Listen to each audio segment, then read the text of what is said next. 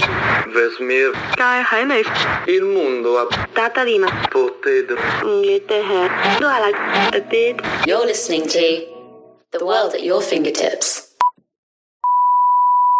Hello everyone. Hello, Kate. Hello. Welcome to The World at Your Fingertips.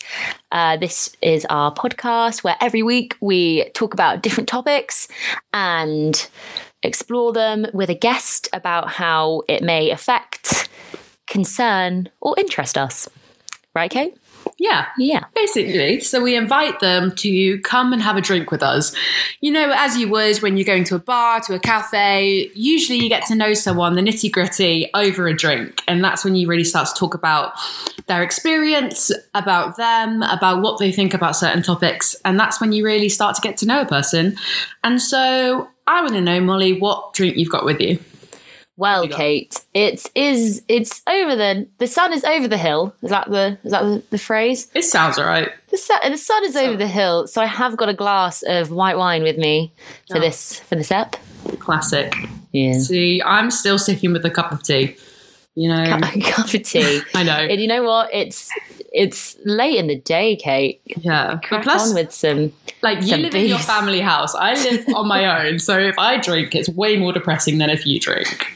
Just putting that out there. That is true.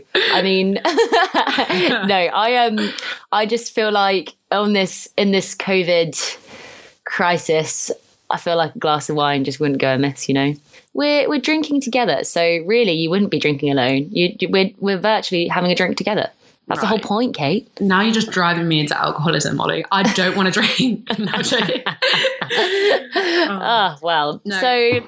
Let's talk about, what are we talking about this week, Kate? Initially, when we thought about the concept for the episode, we called it "What is British?" But the more we researched it, we kind of thought, you know, that's such a broad topic, and it's so discussed in so many different ethnic groups and versions that we need to be more specific. So we are discussing what it is to be British in terms of like Wales versus England, and as part of the UK, what are the individual countries' different experience being part of Great Britain? Yeah, I mean, this is like COVID stories. So I actually know someone who did a quiz recently and had a massive argument with on this family quiz, because they all just had this massive argument about whether Wales, England, Scotland and Northern Ireland are states or countries. And I'd say they're countries. Yeah, I would also say they're countries. But then they were talking about how like the UK is a country. So it's like countries within it's like country inception. And I can kind of see what they mean. It made me think about it a bit, but I think I'm still going to stick with recognizing them as countries, because I think that's how I've learned it growing up. It's the United Kingdom of Great Britain and Northern Ireland. So it's whether you count Britain as a singular country with individual states of Scotland, England and Wales, which is part of a kingdom with Northern Ireland, or in my opinion, they're all individually governed. And although the House of Parliament is a central government, they're all individually represented with Plaid Cymru, the Scottish National Party and stuff. Well, when we thought up doing this topic, and we got our guest who will be speaking very shortly, I kind of thought, well, what is British, you know, as the topic, but what does that even mean? And so I took it to Google, and I found this really enlightening article from 2012 from CBBC Newsround. And so I think it's kind of addressing what being British is, because it was the Jubilee that year and the Olympics. So trying to kind of get that sense of nationhood out to people who may be thinking about it.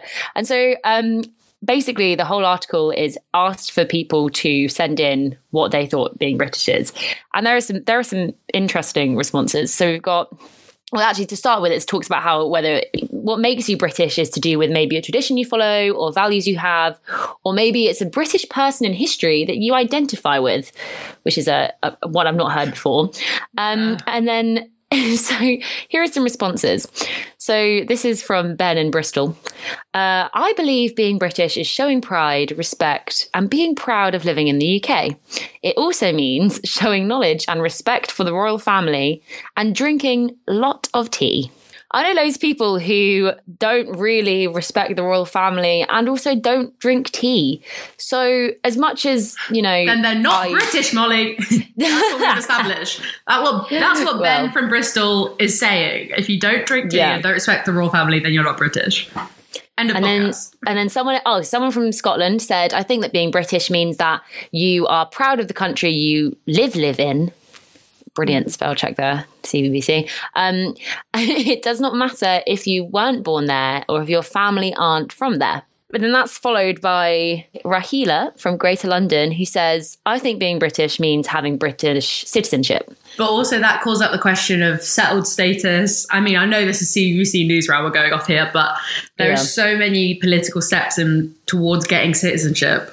There's like someone from another person from Scotland's put living in Britain, speaking English and having some English culture in your daily life. Like, what does that even mean? What is English culture though? Yeah. Scottish person. Like, I know speaking English, obviously that's a language, so that's relatively clear. And living in Britain, again, you know, that's relatively clear. But yeah, what is having some English culture? And also just like, there are lots of British people that don't live in Britain. Yeah. There's also even speaking English, do they mean as your first language? Is your second language? Well, exactly, yeah. Because a lot of Welsh people, I mean, I've met people when I went to Northern Wales in like Snowdonia National Park who only spoke Welsh. And that's their first language. So I'm a bit like, it's not, but it is interesting that, you know, English is always the dominant aspect of the term British when we discuss it. Like Welsh or Scotland is, well, I think especially Wales is more on the fringe and more of a not so understood element, especially on an international stage. And it's like when, you know, American people are like, oh my God, I love your British accent. And it's like, no, I have a Northern English accent, or I have an accent from London, or, you know, it's not a British accent. To me, I don't understand why. I do understand why, but it's interesting, and whether we can change the fact that British is synonymous with English, and not how that can be explained better when it's so embedded that British is synonymous with English. Yeah, it's actually funny you should say that about the accent thing. I was traveling through Thailand and on my gap year. Classic. We were in a group of people and I was with a Glaswegian girl, a girl from Sheffield, a guy from Liverpool, and then an American guy. And he couldn't hear the difference between our accents apart from the girl from Sheffield, which I thought was so weird. What? So he couldn't hear the difference between my accent and the Scouse accent and then the Glaswegian accent, but could hear the girl from Sheffield had a different... It was so strange. And I was like, well, that's baffling. I mean, it's a bit off topic, but what? Yeah, like that just makes no sense. I don't trust this American person. Like, you say that, but on the CBBC article, a girl called Shauna from Michigan in the USA said, being British means that you are born in either Scotland, England, Northern Ireland or Wales, even if your mum and dad are from a different country. So that's quite interesting to say that, like, if you were born, and I actually think that's probably one of the most insightful out of all of these statements. Definitely. Yeah, considering that, like, she's also the only one who's from the USA. Yeah. It doesn't matter if your parents are from a different country or your family are from different country. A lot of people identify as being British by growing up within the culture. And I think that people are so quick to assume that you're not. And, you know, and it happens all the time. For example, I have a very close friend who was born in London, brought up in London, but his family is Nigerian. And people will say to him, oh, where are you from? Like in a sort of suggestive way. And he's like, London. And I always love it because I'm like, well, yeah. Don't. The worst is when they're like, no, originally. Yeah. Just Still like, London. stop there. Like, you've already put your foot in it slightly. Just stop there. Just don't be like, no, but like before that. Like, no. Ugh. Or it's like, where's your heritage from? And it's like, what does that even mean? Like, yeah. But also, I get it. I think you can still consider yourself 100% British, but still, I guess I could use myself as an example. Yeah. Like, I'm 100% white British, but I'm also Romani and a Gypsy. But they don't necessarily reduce each other. I can have dual identities and consider myself both like your average British person and technically as part of a minority ethnic group. And I think that's really interesting that there's a sense of, if you're British, you have to be all in, rather than having two identities that really can live together and can, you know, amalgamate into something really interesting. But rather you have to be British, you have to be fully British and all in. But I think it's much more creative and interesting if we just let nationality, identity, you know, cultural experience blend into each other, be much more fluid than you're from here, you behave like this, you drink tea, you love the royal family. I think although that's good for comedy and it's good conversation, it's when you're talking about it like we are over a drink and trying to get down to the nitty gritty, is it necessary at all, apart from being a tool of, you know, classification in terms of state and economy and politics? Is it necessarily to do it culturally? Can we just do it in terms of logistically and leave classification out of culture? Yeah, I definitely think it's a generational thing. I think it's something that has definitely emerged more recently in sort of there being less like restrictive. I think everything's sort of more free flowing in terms of what is understood or how people might identify as being British. I think it's become less, it continues to become less restrictive. But I think having multiple different identities that, again, are free flowing, they don't, like I say, you don't have to be restricted to any singular one. But I definitely think it's interesting in terms of like looking at different countries within Britain or within the UK.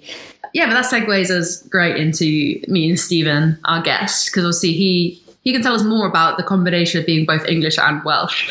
So let's meet him. Welcome, Stephen. Thank you so much for helping us with our podcast. Hello. So can we get to know a bit about you? What are you drinking first and foremost? I am drinking Estrella beer. Oh, beer. Lovely. Nice. So you and Molly are both on the alcoholic and I'm still on a cup of tea. I mean, it is after 6. I'm surprised by you, Kate. Yeah, Kate. The sun is over the hill. What can I say? Quarantine has changed me. I was going to say, that's done the opposite. Quarantine has changed me in a way that I'm definitely drinking more alcohol than I did. Of. Yeah. It's not a good thing. This is just one big cry for help. Okay, Stephen, tell us what you do and more about you. I am a master's student in Aberystwyth University in mid Wales, because very few people actually know where that is.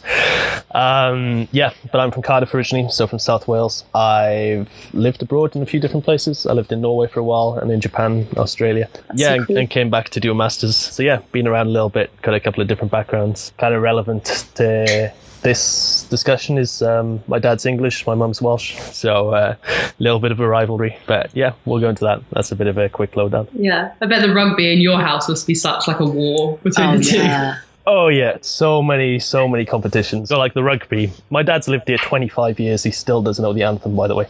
But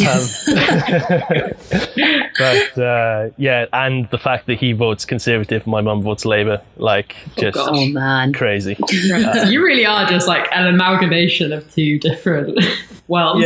Yeah, it does get a bit ridiculous. Yeah, but it's entertaining.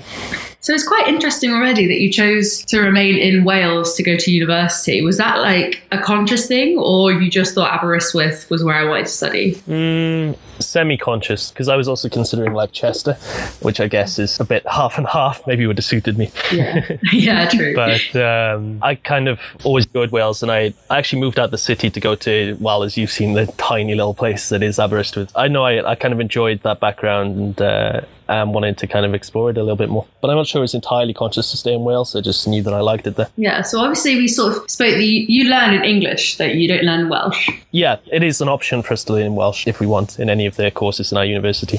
Can I just say, Stephen's research is so well sourced and like referenced. Like I'm just looking at it. He's got a graph of Welsh speakers. Do you want to talk us through the graph, Stephen? Okay, yeah. I mean, basically they're just trying to get more young people to speak Welsh, and particularly in schools. So that's what the graph is about. There weren't that many speakers left. So yeah, that's what the famous graph is. Most of the sources are Wikipedia, so I'm not claiming entirely academic proofing. Well, we're all about experience on this podcast, so we love just talking to people who who have first-hand experience. So we sort of discussed at like our little introduction bit how internationally English is sort of seen as the dominant aspect of the term British. Like, have you experienced that when you've lived abroad and sort of, you know, traveled to different places, that when people say British, they actually mean English, and when they meet a Welsh person like you, perhaps they're like, oh, okay, weird. Yeah, it is particularly true with Welsh as well, because quite a lot of people will know Scottish and Irish, you know, particularly Americans, they'll know Scotland and Ireland as well, but very few people kind of have an awareness of Wales. I don't know why there's kind of such a disparity between that. Maybe it's just because there's fewer Welsh people and fewer emigrated.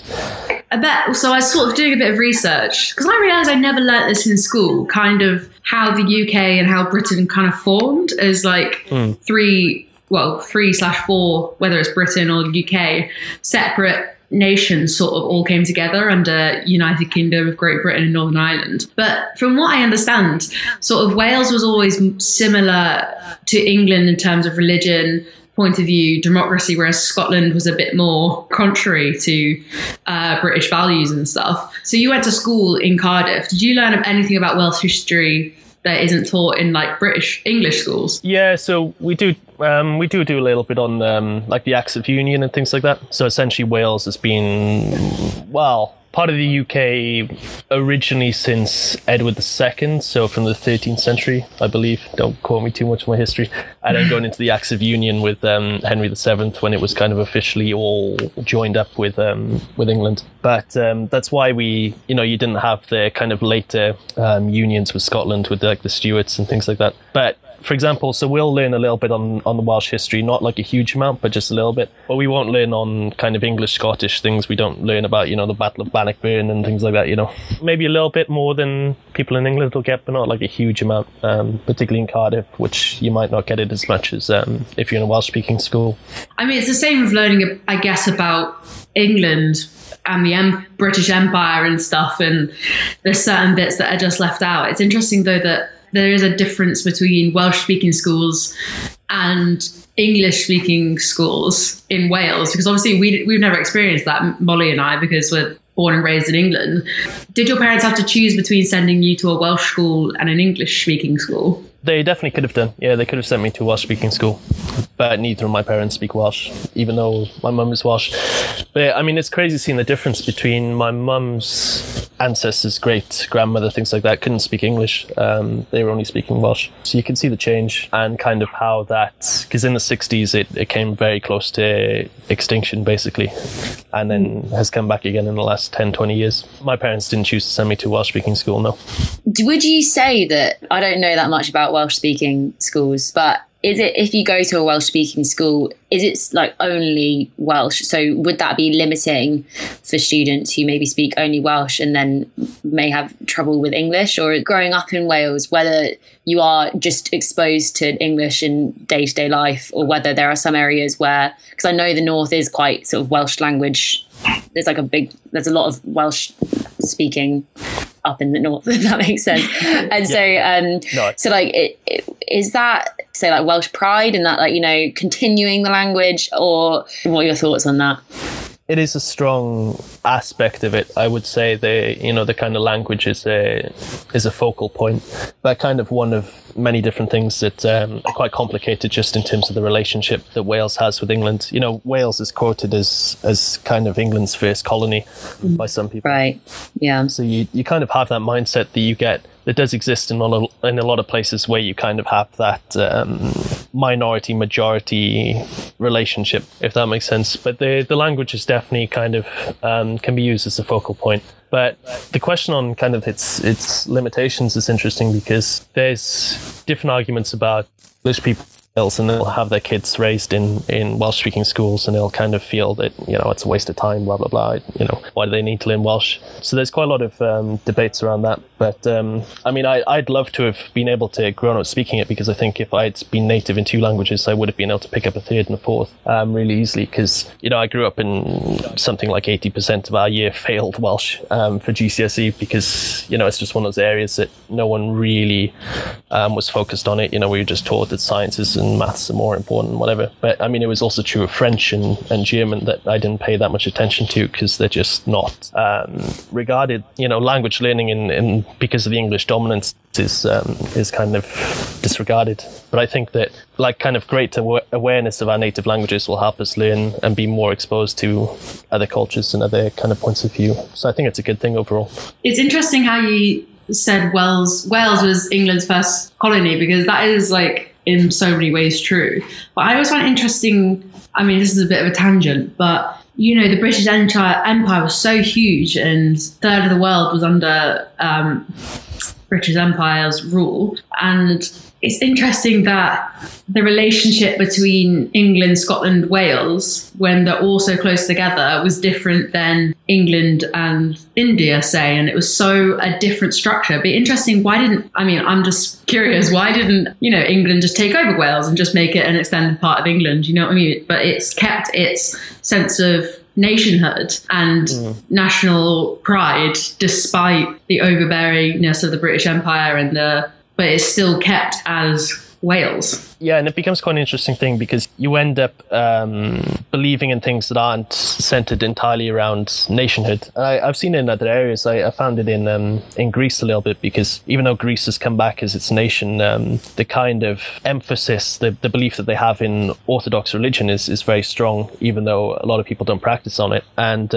I was told that was kind of an extension of their time under the Ottoman Empire, because they all had to take part in something, even though they didn't have their own country. They had to all be together in this kind of community. And you do see that in Wales as well, in examples like the language and how that's come back. But it's not necessarily, because the history is a lot more interesting and complicated than just saying, oh, you know, anyone that spoke the language is going to be, you know, say anti-English and things like that. Because what I went into, the Tudor dynasty was in part founded in Wales. You know, Henry VII was from Pembroke Castle and used Welsh mythology to be able to take power in England. So support for the monarchy, for example, in Wales is kind of complicated, but it's always been quite historically strong in ways that might be a bit more complicated in Northern Ireland in particular, and Scotland. So there's definitely different kind of relationships between Wales and England that might not be true of, their other relationships across the world. Yeah, definitely. And I think obviously when we're going on a full history lesson here, guys, but when Henry VIII developed the Church of England, obviously Wales, not everyone, but a lot of people took up the religion the same as English people did. But obviously Scotland didn't, Ireland didn't. It was very complicated. So maybe that's the idea, because I've always thought in my head, I don't know where I've got this impression from, that England and Wales were closer than like England and Scotland are, or England and Northern Ireland are. Like England and Wales are like together. But in terms of like governance, maybe you can tell us a bit more, like, because obviously we're all under Westminster and the central government, but then obviously there's Plaid Cymru and you have a separate party, like National Party. Can you just explain that? Well, I sound so ignorant now, but can you just explain that a bit more to me? No, I mean, it's fair. It's not something that the rest of the UK is exposed to so much. So we have devolved government in Cardiff. So we have the Senedd. They receive funding from Westminster, but they have control over a lot of key areas. You know, aspects of the health service are big ones. You get the sense that Wales is a bit more, should we say, socialised in terms of, you know, Wales is kind of famously the home of the NHS in many ways because of an Irene Bevan. So we have free prescriptions where England doesn't, and, you know, our student loans, the amount that we pay for tuition in university is less than in England, and that's kind of because of the Welsh government. And obviously they have big focus on restoring the language, so we have our own TV channels that are in Welsh and things like that. It's interesting though, obviously in terms of funding, Scotland gets a proportionally larger budget, and there's also controversy in terms of how do you feel in terms of being Welsh and having a devolved government, but then, because basically I heard a debate once on Radio 2 where they were like, they want independence and they want free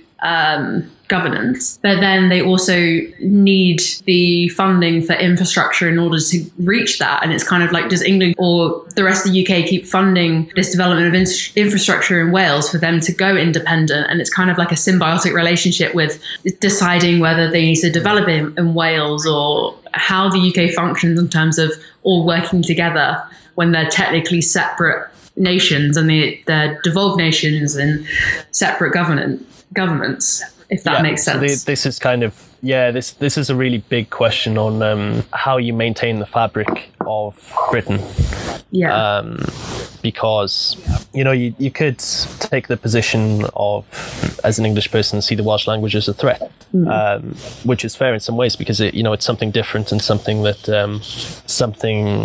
that you don't know about, you don't have control over, and so maybe it's a risk that you provide funding and support to Wales, which is a key area that I've talked to a lot of Welsh speakers and Welsh people, and they've said, we could never go independent because we would never be able to economically survive on our own. Which is totally fair in a lot of ways, and many people have good reasons for believing that. So there is kind of the dilemma that you get with, also causes problems where there's a perception that we get less funding because it's an act to of subservience that we won't be able to develop to ever be in a position to be independent. Because there was a question about going independent. I feel like maybe it might have just been the news, but when Scotland had their referendum, I'm sure that Plaid Cymru there was a question about whether Welsh was going to try and go fight for its independence, and I feel like nothing really came of that. And I wonder what your perspective on that is, in terms of like whether you think that would have been a smart idea, or whether you think that there's a lot that Wales gains from the partnership with England, and vice versa as well. There's a lot that England gets from Wales. Like, what do you think of that? Yeah, so that's where it gets quite complicated. I think, in my experience, just talking to people, I would say that the majority in Wales, by a fairly noticeable way, would not go independent. There's not quite that same kind of culture of the independence movement that exists in different parts of the UK. But, it definitely does still exist, and it is there, which is interesting because obviously our language is stronger than Gaelic and Gaelic in Ireland and Scotland. So, it shows that it's not just, there's different aspects to our idea of our nation. So I personally wouldn't see it happening. I know that there are pushes for kind of greater independence in terms of Mark Drakeford, the leader of the Welsh Senedd, was pushing for federalised states. So basically more or less complete control for the Welsh government in Cardiff over, most aspects of life in Wales. And that was kind of as a response to everything that happened with Brexit, which is another interesting thing, because Wales voted for Brexit as well, which leaves us in a slightly different position in Scotland and Northern Ireland. Right, yeah. So there's just a lot of complexities to it. Yeah, definitely. I think also there is a sense that Wales can maybe keep developing their national identity in terms of language through Plaid Cymru. Are we saying that right? Plaid Cymru? Yeah, I'm nervous. Are we actually saying that right? Plaid Cymru. Cymru. Wow, I said it so wrong. Well, that's so embarrassing. And you know what? I'm actually from Welsh. Like, I have Welsh family, so I really should be better than this. This is embarrassing. Sorry, Grandpa. See, I don't, so I can just pronounce it horribly. Can you say it one more time, Stephen? Plaid Cymru. Plaid Cymru. We just get a bit funky with the Latin alphabet. I think this is what's so fascinating about the Welsh language as well, because it's actually not, from my experience, is not very similar at all to the English language, which is what I think that's why I quite like that there's such a push to keep it alive, because it's so different. And so I quite like that people are really passionate about keeping it alive rather than just ignoring it, because it'd be so easy for people to just be like, oh, nah, like, it's not that important. But the fact that it has such importance in Wales and it is part of the sort of national identity of Wales, I think that's really great. I can always remember when I was driving to you at Aberystwyth a few months ago, and I was driving for like 5 hours straight, and then all of a sudden I saw this word on the road, and I was like, it was like half an hour before I realized it was saying stop in Welsh, and I thought I was just like that drowsy and that like confused that I just couldn't read the word stop because I'm dyslexic, and I was like, wow, I really reached a low in my life. And there is, as soon as you enter Wales, you know you're entering Wales, if you know what I mean. It's like, it's not the same as Scotland where there's still, you know, you have Welsh on the road signs. It's very like, you can feel like you're entering a different country, which is why I found it so interesting internationally. Because nationally, within the UK, Wales feels very separate. It feels like a sister nation, but it's separate. As soon as you enter it, it feels different. Whereas internationally, that doesn't come across and like translate on an international scale the same way it does on like within the UK, which I find so strange. Yeah, it gets interesting because, you know, the UK becomes like a patchwork almost, you know, a mix-up of different things, which is kind of leads me to my own belief of what British identity is, in terms of everyone has a stereotypical view of Britishness that go down the pub and you have your roast dinner on a Sunday, and, you know, you speak the Queen's English, and you know, you go to Cambridge and Oxford to study, but that's not true for the majority of us. The idea of Britishness has to encompass all of it, even if most people internationally will associate it with, you know, one thing, whether that's because of the media or the government, or because they've only encountered a particular type of English person, or Scottish person or Irish person. But you know, the country will be about different people. So, you know, as much as I love being the stereotypical Brit and have my roast on the Sunday, you know, if I'm, you know, when I lived abroad for like 9 months straight, I came back and you know, flew into Heathrow, but, you know, it's definitely crossing the bridge and hearing the Welsh accent again in the Welsh language, you know, from the bus driver. That was kind of that warm feeling of being really back with what I identified with the most. So I kind of want to link that actually with, so talking about my family, my grandpa is Welsh. I don't think he would say that, but basically he was born in the 1930s. Both of his parents are Welsh. They're from, right, I'm going to read you a word, and if I say it wrong, I am so sorry. Bryn, oh no, it's in Brecon. Bryn, I think. Yeah, that. Oh man, that's so embarrassing. I don't want to say it again, I'm too embarrassed. Man, I'm not, I don't have a flair for Welsh, I must say, and I apologise. I've spent quite a lot of time in Wales in my life, whether it be family holidays. My grandpa was born in London and was evacuated to Wales. So he lived in Cardiff, I think, for a few years. With his mum and his sister, and then moved back to London after. And he says that he will identify as being English because he was born in London and spent most of his life in London and in England. But when he moved to Wales, he picked up a Welsh accent. And his mum had a Welsh accent, and his sister then picked up that Welsh accent, which she still has. But when he moved back to London, he got bullied about his accent, and he basically like forced himself out of it. I was talking to Kate about how perhaps this kind of patchwork of the UK that you speak of is becoming more free flowing now that perhaps it wasn't in, you know, like 80 years ago. I don't know what you think about that. And, you know, I kind of think it's sad that my grandpa had to try and drop this accent. I think he is proud, and, you know, he supports Wales and, you know, rugby and everything like that. But like, it was a shame that had to happen back in that time, and whether like that would happen now still. And I don't think it would, but the fact that it was like that once is just, it seems strange. It is a lot better in my experience. I think the younger generations, I sound so old saying that, I'm 23. Those young folk. But they seem to be more accepting, you know, but there is like the lasting legacy of certain things like that, unfortunately.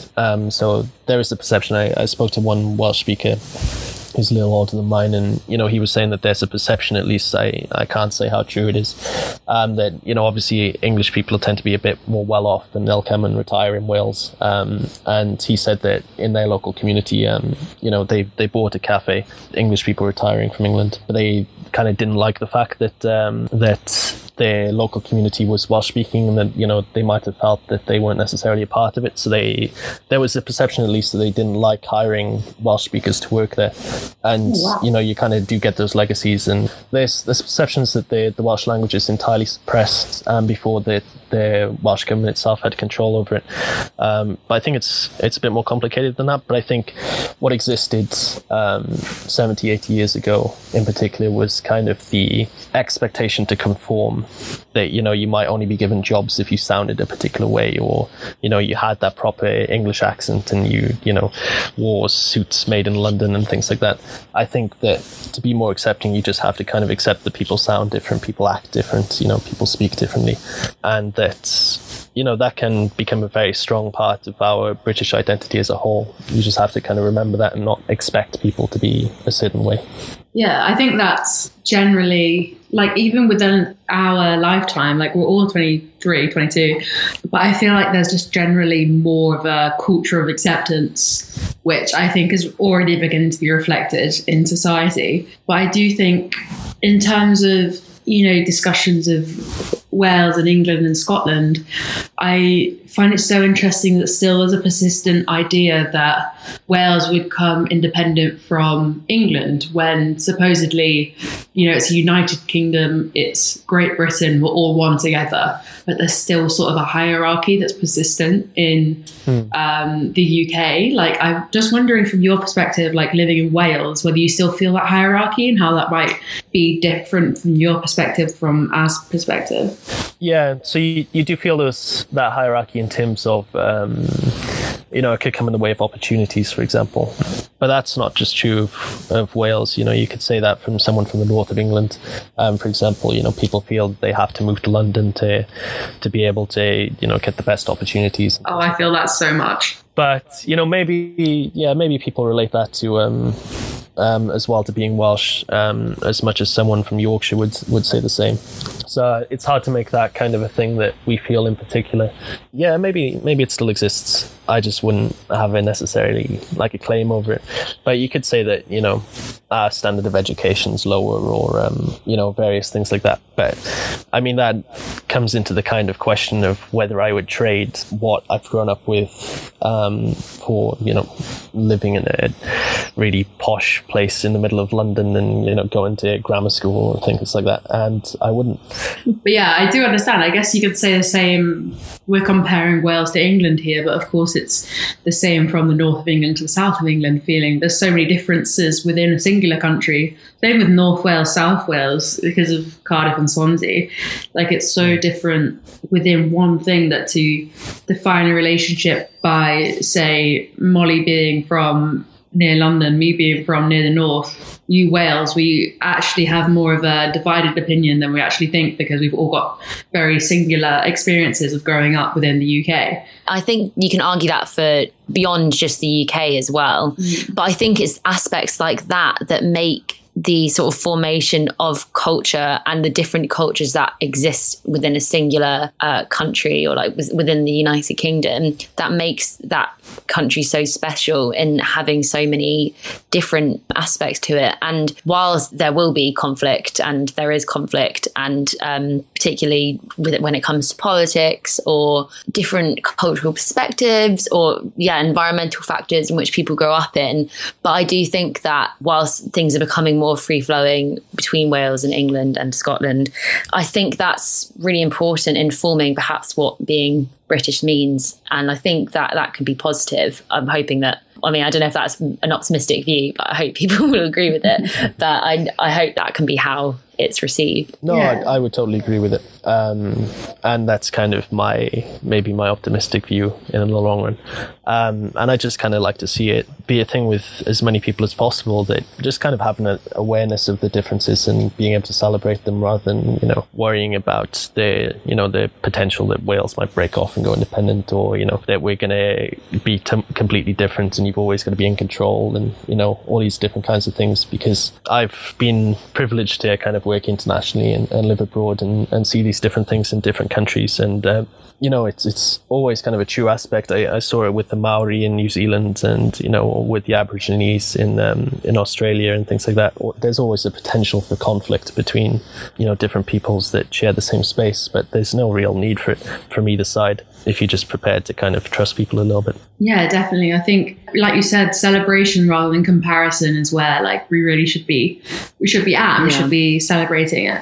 And I think also that's one thing about this global pandemic that might be a good part of it. You're sort of appreciating what we have within the UK, and that includes having 2, 3 Northern Ireland, 4 Republic of Ireland, 4 really strong, interesting cultures so close to us, around this island, that really we should be making the most of. And to Scotland and Wales, you don't even have to fly. You can get a train and still experience a really rich, diverse and different culture that is so interesting and so beautiful places that people, don't necessarily need to fly or don't need to leave where they come from in order to have really diverse experiences. And I think that's so nice to think of what is British as, a collective, really diverse and interesting place than just a predominant Southern English culture that overrides everything else. But yeah, thank you so much, Stephen. You spoke so